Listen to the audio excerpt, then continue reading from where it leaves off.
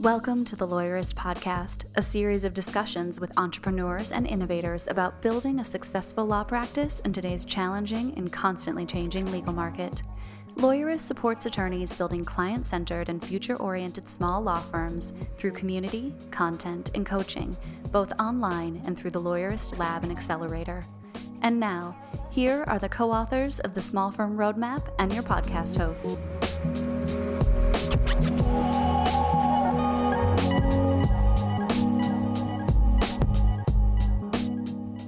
Hi, I'm Zach Glazer. And I'm Laura Briggs, and this is episode 322 of the Lawyerist Podcast, part of the Legal Talk Network. In today's episode, I'm talking with Delisi Friday about the do's and don'ts of legal marketing. Today's podcast is brought to you by Text Expander, Postali, ESQ.marketing, and Sweet Process. We wouldn't be able to do this show without their support. Stay tuned, and we'll tell you more about them later on. Awesome. Excited to be recording this with you, Zach. We just came out of LabCon, our spring event with all of our Lawyerist Lab members, and there were definitely some themes that came out of that, and I've heard you talk about this concept before, but it's really easy to get overwhelmed by tech, right? And so how do you keep up with, you have to be innovative and see what's coming out on the market, but then you can also just go, oh, well, we tried this software and now there's something new. So a month later, let's go to this. How do you balance that? Right. I think a lot of attorneys get into that, you say shiny object syndrome, and I think fear of missing out, Yeah. It can be broken down pretty simply. As with everything in law, the real answer is it depends, but it can be broken down to do a legal tech audit, have a list of what technology you use and what that technology does for you. And then you can have a better understanding of where you are and where you're going. And then I think more important than that is having an idea of where you want your firm to go, having a 3-year plan, sitting down and having an idea of what your journey is going to be, and then marrying that technology audit with your future plans every now and then. Yeah. I wonder, how do you keep track of all of the potential inputs, right? Because this is a big part of your job, is looking ahead to see what new companies, what new services and features are coming out so that we can recommend it to our audience and help our lab members pivot into the programs that work best for them. How do you balance that between oh, this is a super cool new thing, do you only learn about it certain times a year, or do you recommend that people only change their software up once a year or something like that? Well, so my father always said, if it ain't broke, don't fix it. I think a lot of times the idea is, unless you have a specific thing that you want to do and your software doesn't accomplish that thing, then go ahead and stick with the software that you have or the application that you have. That doesn't mean don't be aware of what's out there. I have a database of applications that I keep, that I track, and I add information to it as I get more information. And when something finally does kind of turn that corner and pique my interest, then I will go get a demo of it. So keeping an eye on the future, recognizing that there is software out there that you're probably going to change to in the future, but until you have a reason to, there's no reason to go and actually make that jump. So there's kind of two things that you've got. Your active software, keep that in a realistic place, but you can separately keep an eye on what software is out there, and that can inform your 3-year goal or your 5-year plan or even your 6-month plan. But what that stuff does is really more to inform the direction that you go in the future. Yeah, that's a great reference tool to go back to as you're thinking about whether it makes sense to switch, because if a new feature is only going to save you an hour a month, you're going to lose a lot of time in moving your data over and training your team and figuring out the bugs or the things you don't like about that software. Whereas if it's a feature or a new company that is saving you 10 or 15 hours per month, that's when you can start to think about, okay, this is going to make it worth the effort of transitioning over. So I like that a lot. And really, if you're saving 10 or 15 hours a month, this is a thing that you probably sat down and thought about, and you probably took a little bit of time to implement, and it is worth taking a moment to vet this. Yeah. To tell your team that it's coming down the pipeline. You don't want to be the person that shows up every Monday and says, guys, we're moving to Google Suite. We're moving to Trello. That's going to get really old for your staff very, very quickly. Oh yeah, that just sounds like a nightmare that to constantly be moving because there's always things that you didn't anticipate when you move. And it's also just a hassle sometimes, right? Like Hmm. even when you think it's going to be relatively simple, you've got to prepare for that downtime. It makes me think about when we have to take our website offline, right? And it's like there's always stuff that happens after the fact when we take it back up that there's issues. And then you just have to account for, okay, this means that people can't use this thing or can't work as quickly or do whatever. So yeah, remember those opportunity costs as well. Absolutely. And I think it gets tricky when you're a solo attorney, when you say, well, I don't have anybody that is relying on me to use a particular technology. And so, yes, you can be a little more agile there, but you want to have a 3-year plan. You want to have an idea of where you're going with your company, and you definitely want to have a legal tech audit of some sort, just a spreadsheet of what technology you use and what problem it solves for you. And that way, when you go and find something else, you say, well, what does this solve for me? And do I need that solved? So even solos can take their time in jumping from tech to tech. Awesome. Thank you so much for these tips. Of course. Now let's jump into Laura's conversation with Delisi.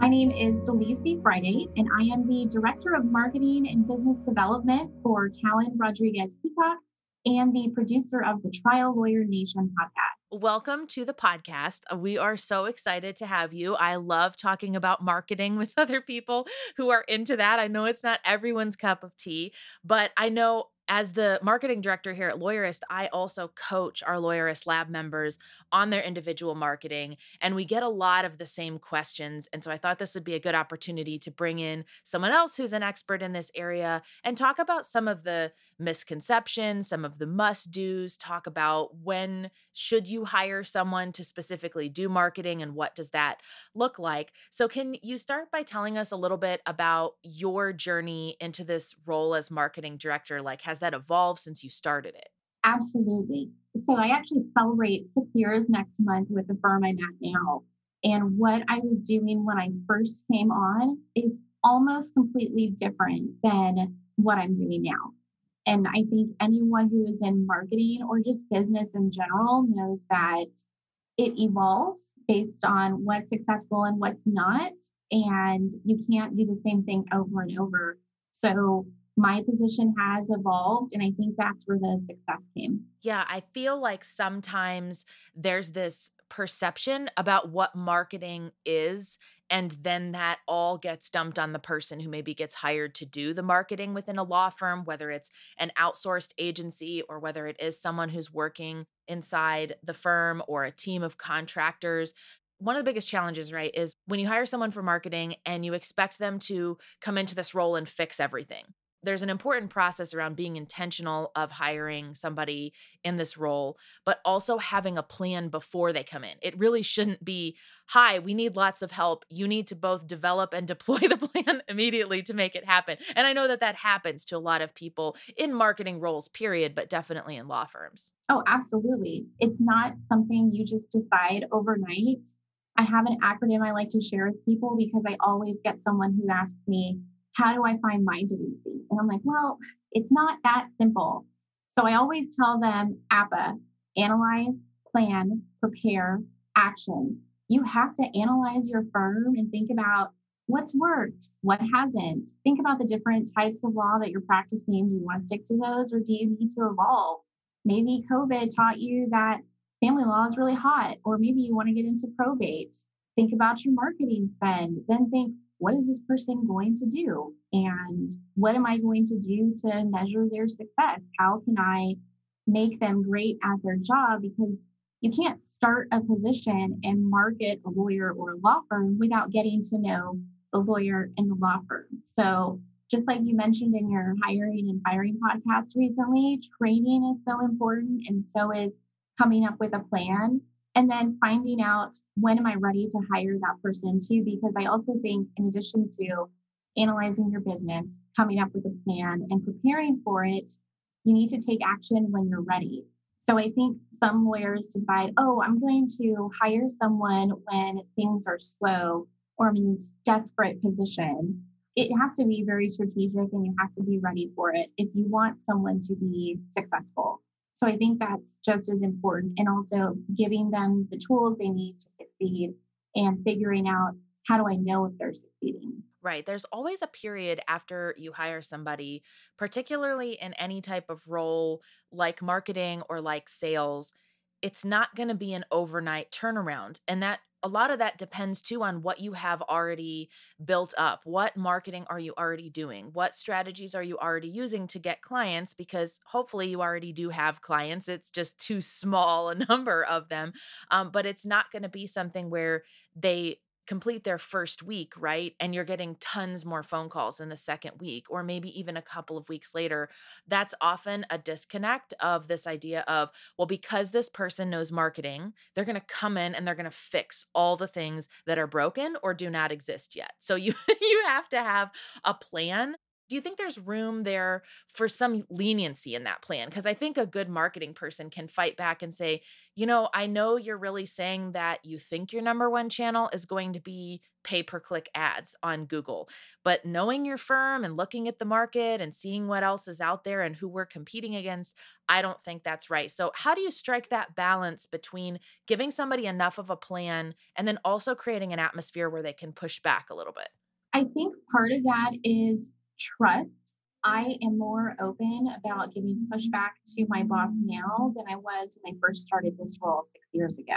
I also think that's a two-way street. So lawyers should think to themselves, okay, I wouldn't want my marketing director to give me advice on what motion I should be filing on this case.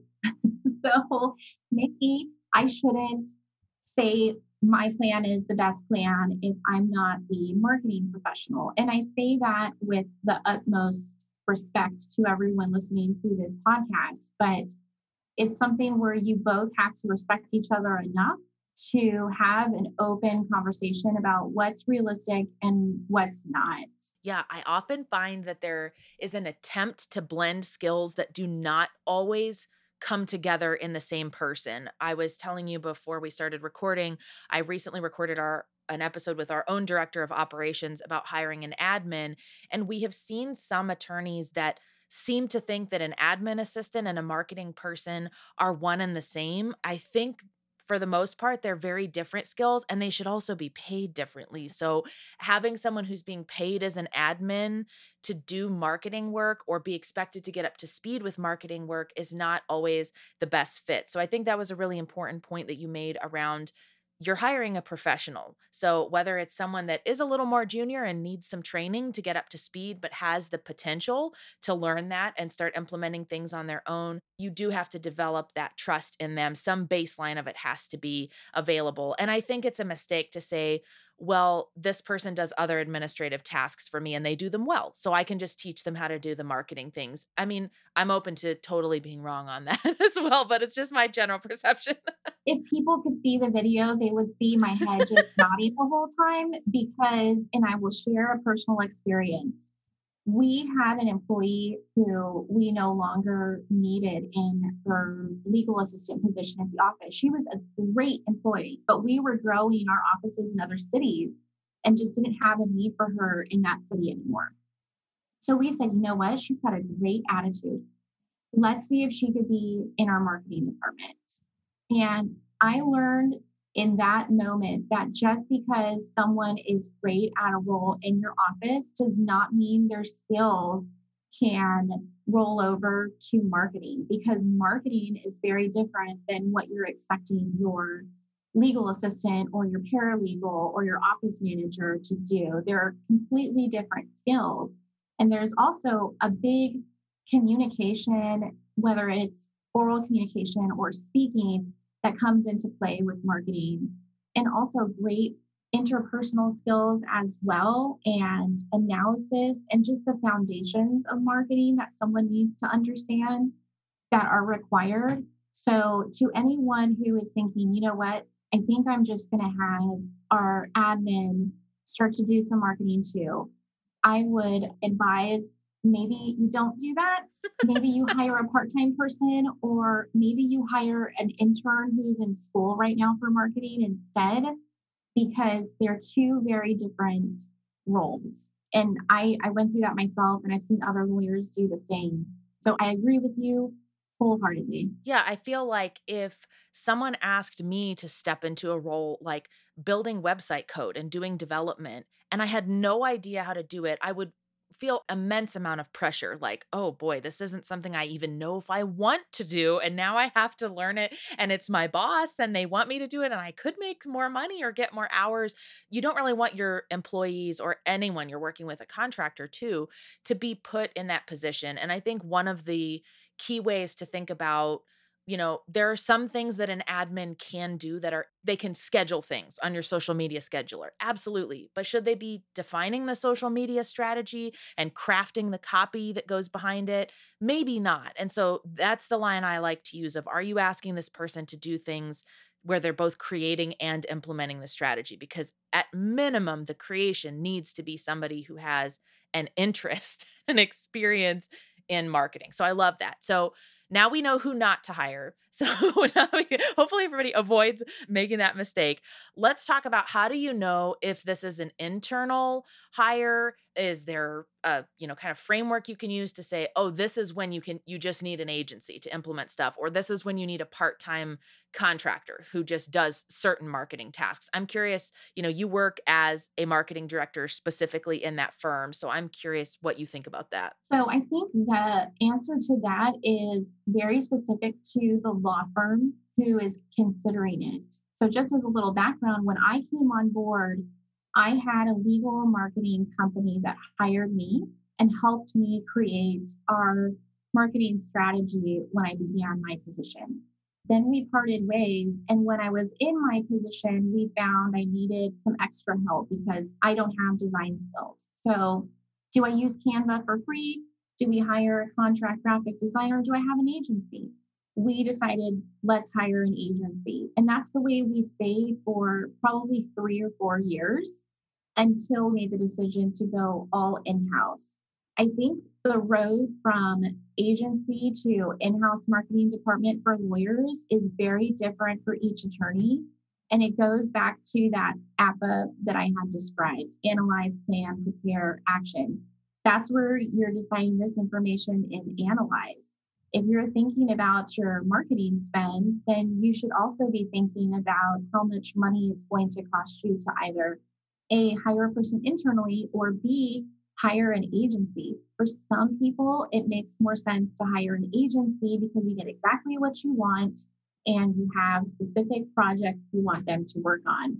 For some people, it might make more sense to do maybe like a marketing internship with a student at a college who can start to ease you into a consistent marketing strategy. Maybe they start out with social media. Maybe you like them, and when they graduate, they become a full-time employee. It's really going to be different for everyone. So I think you decide what's best for you based on a few things. One, do you already have a marketing plan in place? If you don't, my suggestion would be to reach out to an agency to help you start to craft one. Or if you feel confident enough in doing that on your own, or just hiring someone on a part-time or internship basis, you can craft that along the way without hiring an agency. If you hire someone internally, don't forget to think about all the other overhead costs that might come with that outside of just hiring that person and what's their salary going to be. Because hiring someone in your office as a marketing professional might need to include a graphic designer because you need to create images for social media, or maybe you have to hire a company to help you with video. There's a lot of different things that not every marketing professional is going to have as tools in their toolbox, right? So I would think a big part of it is whether or not you have your own marketing strategy already in place, and also your budget. Those are really critical in trying to make that decision. And for me, I'm really happy that we had an agency before I brought everyone in-house, because it gave me a chance to have the team I needed to figure out what's going to work for me and how do we get in our groove and how do we become successful. So when I started my in-house marketing team, gosh, we rocked it.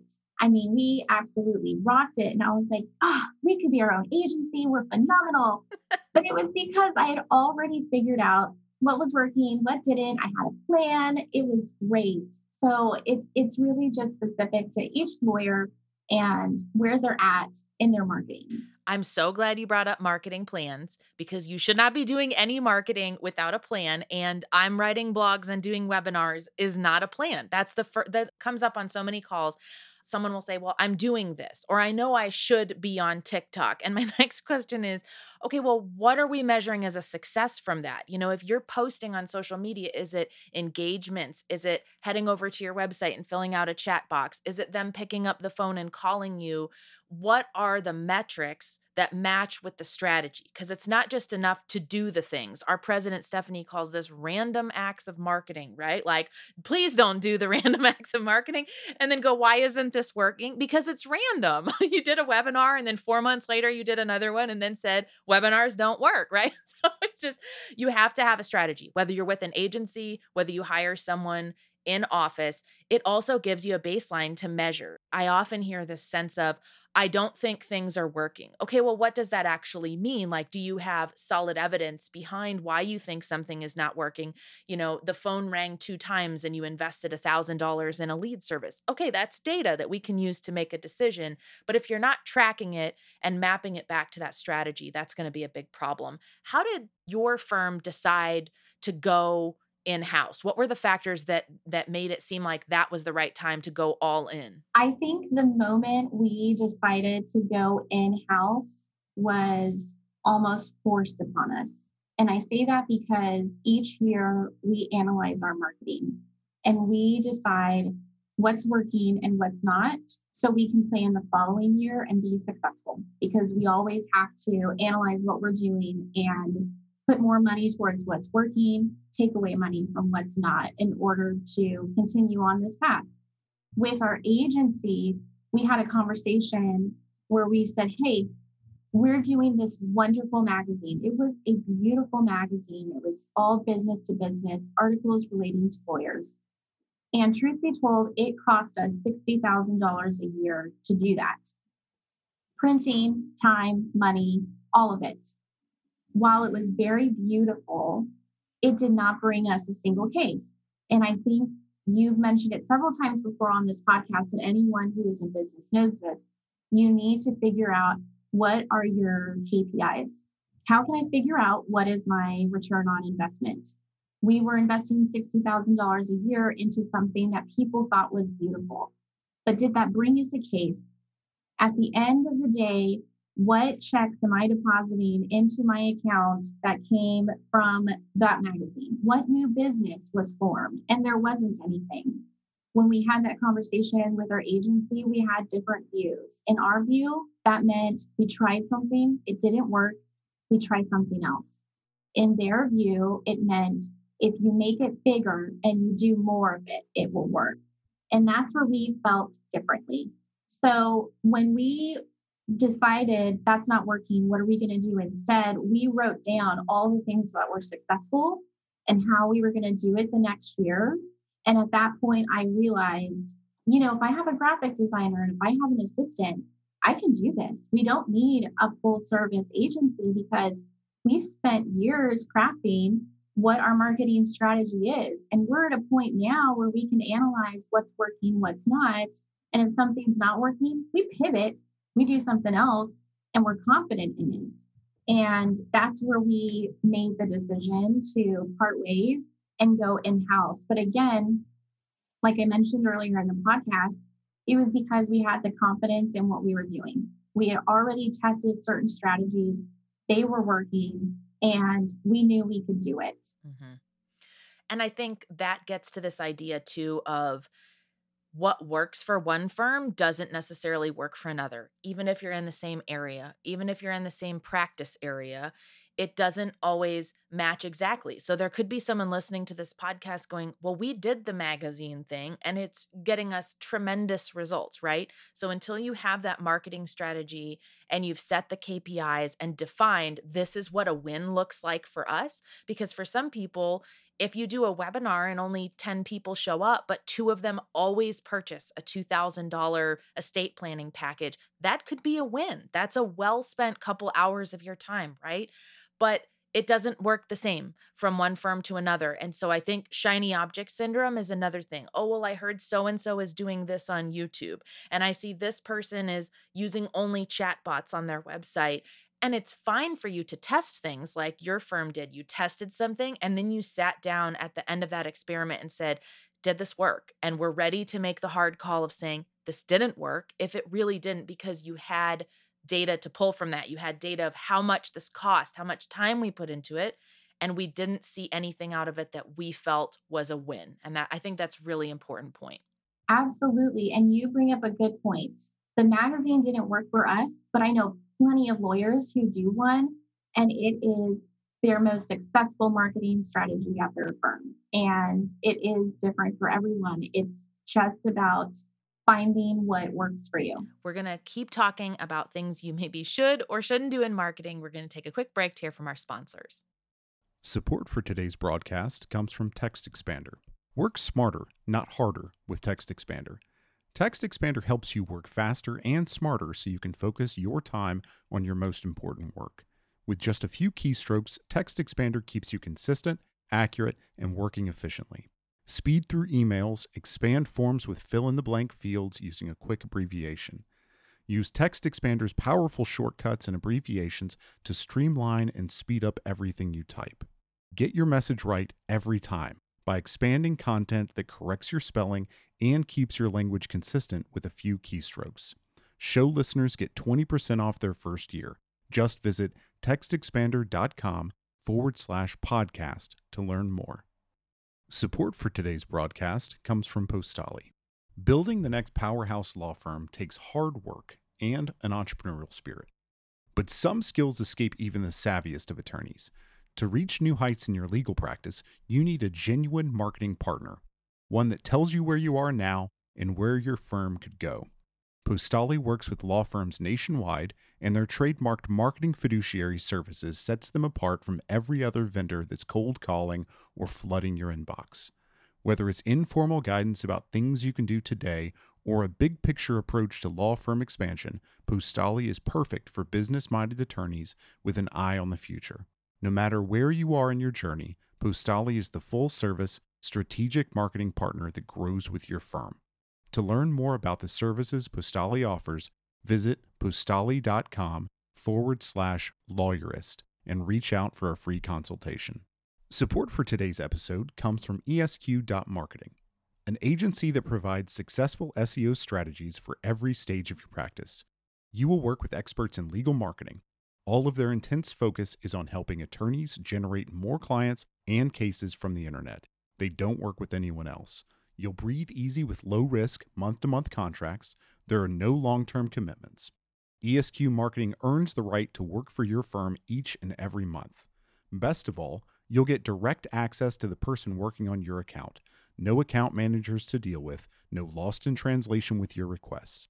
To see if you're a fit, visit esq.marketing/lawyerist to get started. Support for today's episode comes from Sweet Process. Sweet Process is software that enables companies to have a central place for all their procedures, processes, and policies.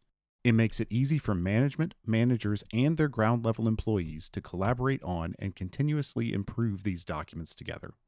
Sweet Process becomes the one source of truth, the one place where every employee, regardless of their role or team in the company, can go to find information on how work is done. Sweet Process makes it easy to train new and existing employees because your documented procedures are already in Sweet Process. So, when employees are getting tasks done, the instructions are right in front of them. Sweet Process offers a 14-day free trial, but by using our dedicated sign-up link, you can extend that to 28 days. Just visit www.sweetprocess.com/lawyerist to sign up now. No credit card is required. Okay, so I'm glad we're in this part of the discussion now, because this is something that you and I have chatted about, not while recording, right?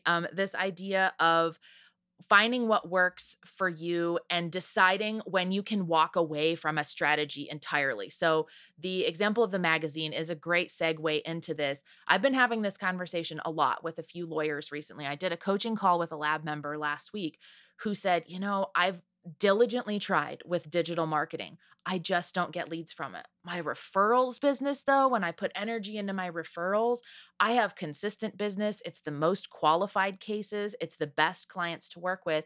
And I feel like there's this pressure around digital marketing in general, but specifically around things like, oh, I should start a podcast and that'll be super easy, right? And then it turns out that maybe that's not the lead driver or it's way more involved than you thought. So, can you talk a little bit? I know your firm tried digital marketing and then made some decisions based on that about where you wanted to spend your marketing energy and dollars instead. Absolutely. First, not everything is going to work. I tell lawyers the only regret I want them to have is not trying something. Legal marketing is just like when you're in court. I wish they could harness that energy when a judge denies your motion and you have to go right into the next motion and argue it after you've been shut down. That same professionalism and drive and character is legal marketing. So the judge denied your first motion. Oh, well, get over it. Go on to the next one. You won it. Great. There's still a chance you can do this. That same scenario applies to legal marketing. You might try something and you don't do well at it. That doesn't mean you should stop. It means you keep going and you try something else. Digital marketing is a great example of that. When I came on, I did a lot of digital marketing. We had an agency and we spent a rather healthy six-figure amount in digital marketing because we wanted to have skin in the game. I'm in a very highly competitive area in one of the top 10 largest cities in the country. So if I want to play ball, I've got to have a lot of money out there because all my competitors are going to have a lot of money out there too. Was it successful? No. I managed all those leads that came in from digital marketing. I realized there were so many leads that I had to hire an intake specialist because our receptionist couldn't handle enough, which was another cost on top of that. And the leads were not quality leads. And I got maybe 5 cases that year from our digital marketing effort. So whenever someone talks about digital marketing, I tell them just recognize that it's competitive and that you need to think about how much money you're willing to invest. Make sure you feel comfortable with the idea that you may not get a return on your investment, and recognize that because it's competitive and always changing, you probably need to hire a professional to help you. And again, just recognize that what works for one firm may not work for someone else. I tried it. Digital marketing gets a lot of people business. It did it for us. And what we recognized after that was our best cases that brought us in the most money were from other lawyers. So we pivoted from business to consumer to business. And now that is all we do. legitimately 95% of our business comes from other lawyers. The other 5% are random people who are referred to us by friends and family. And it changed. I never would have thought that's how we'd be marketing, but you have to figure out what works for you. And you had the ability to do that because you were tracking. And that goes back to what we were talking about before the break. You have to have a way of tracking everything so that you can tell when something is a win. I think a really good quality of any person who works in marketing is they have to be not afraid to fail. You have to be willing to put yourself out there and say, I'm going to try this and I'm setting this budget and this is the timeline. And I may be dead wrong about what I'm about to do. And that's why I've put it in nice little boundaries and said, we're going to do it for a month or 3 months or whatever it might be.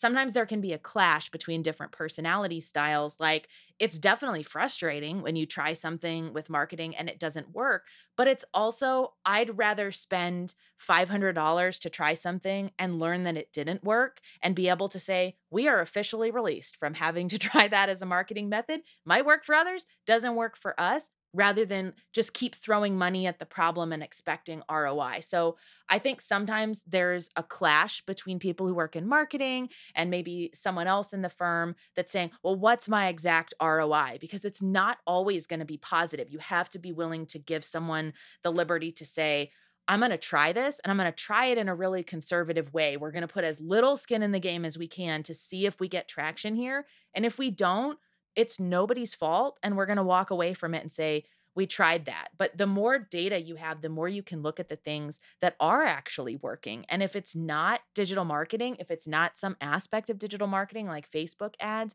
just because everyone else seems to be doing it, you don't need to. I think that comes up a lot with Facebook ads, particularly because people are like, oh, all I need to do is throw money into that. Well, for certain practice areas, it works really well. You can target someone who may be in the market for estate planning or business formation documents pretty well, but not so much maybe on the criminal or the divorce side. There's not really metrics inside Facebook where we can capture that type of thing. So you don't have to feel pressure to do it just because everyone else is. But I love I can tell we're of a similar mind where it's like, sure, I'll try it and I'm going to do the best trial I can on it. But I also am not going to feel bad personally or feel like we've failed as a team if something just doesn't work out and we can document that and move on from it. I think that was something I had to learn throughout my professional career as well. Just like lawyers, I am very competitive. I like to win. When I have something that is not successful, because I hate using the word failure. Right. When I have something that's not successful, I tell myself, what did I learn from this? There is a reason why this didn't work, and I'm going to find out why. So I just think that sometimes it's also about your headspace and just thinking about it a little bit differently. Don't focus on, man, I lost money in this. Think about, oh man, you know what? I just saved money by finding out this doesn't work and not spending 2 years on it. Try and think about it like that instead. And just remember, if you're talking to your colleague and he or she said, you know what, I did this and it worked, that doesn't mean that it's going to work for you. Because I know a lot of lawyers who get together and they have these brainstorm sessions and they all talk about what's working and what's not. And sometimes they try and do what someone else did, thinking, oh, it'll work for me. But just remember, it might not, and that's okay. Yeah. There's a great concept from the world of startup companies that applies here. And it's this idea of failing fast. You want to fail as fast and as cheaply as you can before you're years into it, before you are tens or hundreds of $1,000s into something. So don't be afraid to try things.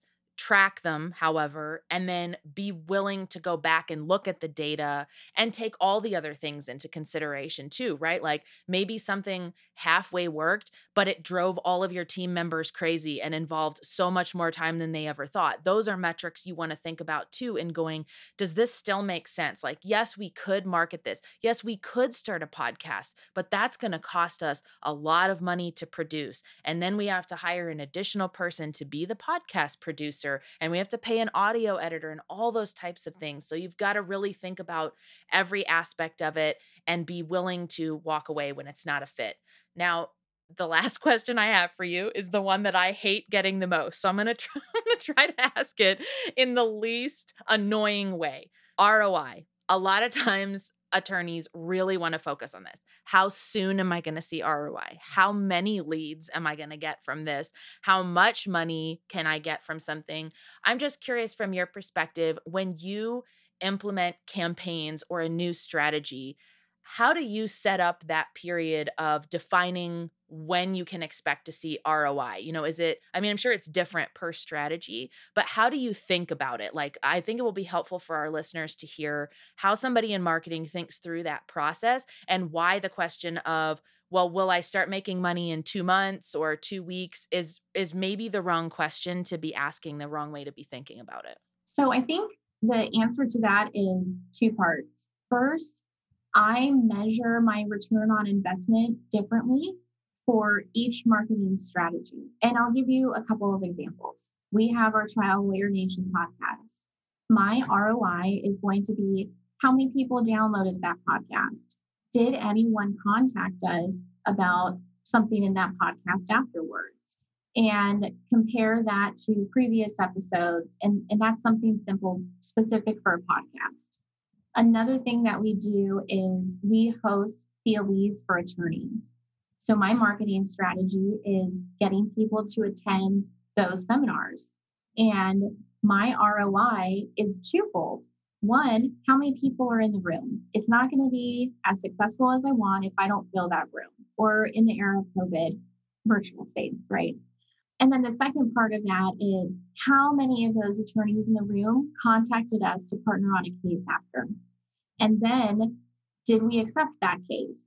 So I think each marketing strategy should be different and realistic based on what you want. If you're someone who's going to do a lot more social media, then maybe your ROI is how many people engage in those social media posts.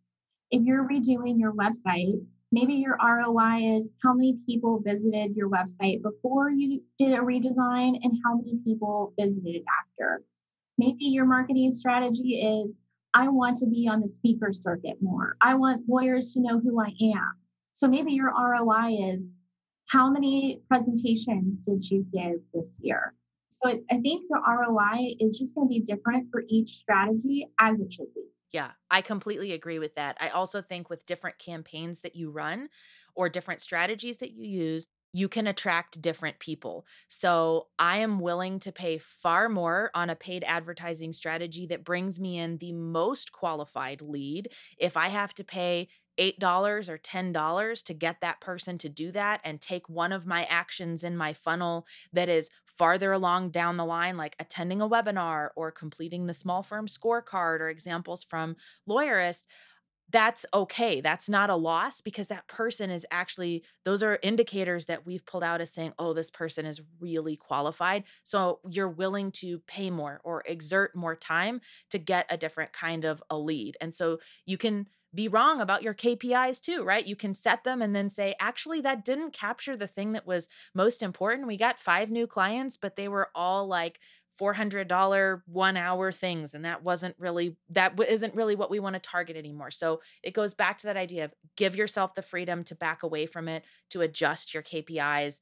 I love that. I know you have more to say on this topic though. And I'm nodding my head a lot because the funny part is you sometimes have to change how you measure that success. And I'll give you an example. When I was doing my marketing 2 years ago, I measured my success on how many new potential clients came into the office and how many cases we got to look at from other lawyers. That's how I measured it.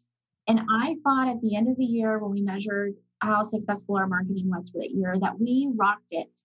But in that meeting, my boss said, no, those numbers aren't what we should really be measuring because we should be measuring the ones that we signed up. In my mind, I was measuring it the way we should be, but I didn't realize until we talked it out, I should have been measuring the cases that we signed up. So that number was a little bit deceiving and not the right measurement I should have been looking for. So please keep in mind that it's totally okay for you to think, oh, I should measure success this way. And you can change that if you realize maybe that's not the best way to measure success. Mm-hmm. You always have to start somewhere. Even if your numbers are all wrong and you pick 5 KPIs and you end up changing all 5 KPIs down the line, it's that starting point because at the beginning you don't know what you don't know. And it is your best estimate as this is the set of numbers that I would like to track and reflect back on. There's nothing wrong with changing them. There's nothing wrong with saying, yeah, that was a really good starting point. But now that we know how many phone calls we're getting or how many potential new cases we're getting, let's dig a little deeper because now we're experienced at tracking these KPIs and we're getting better data. So let's take it down one further level to figure out what kinds of cases we are getting. And that's really something that you can evolve on a quarterly basis. And some KPIs you may keep for years and others you may adjust, others you may delete entirely.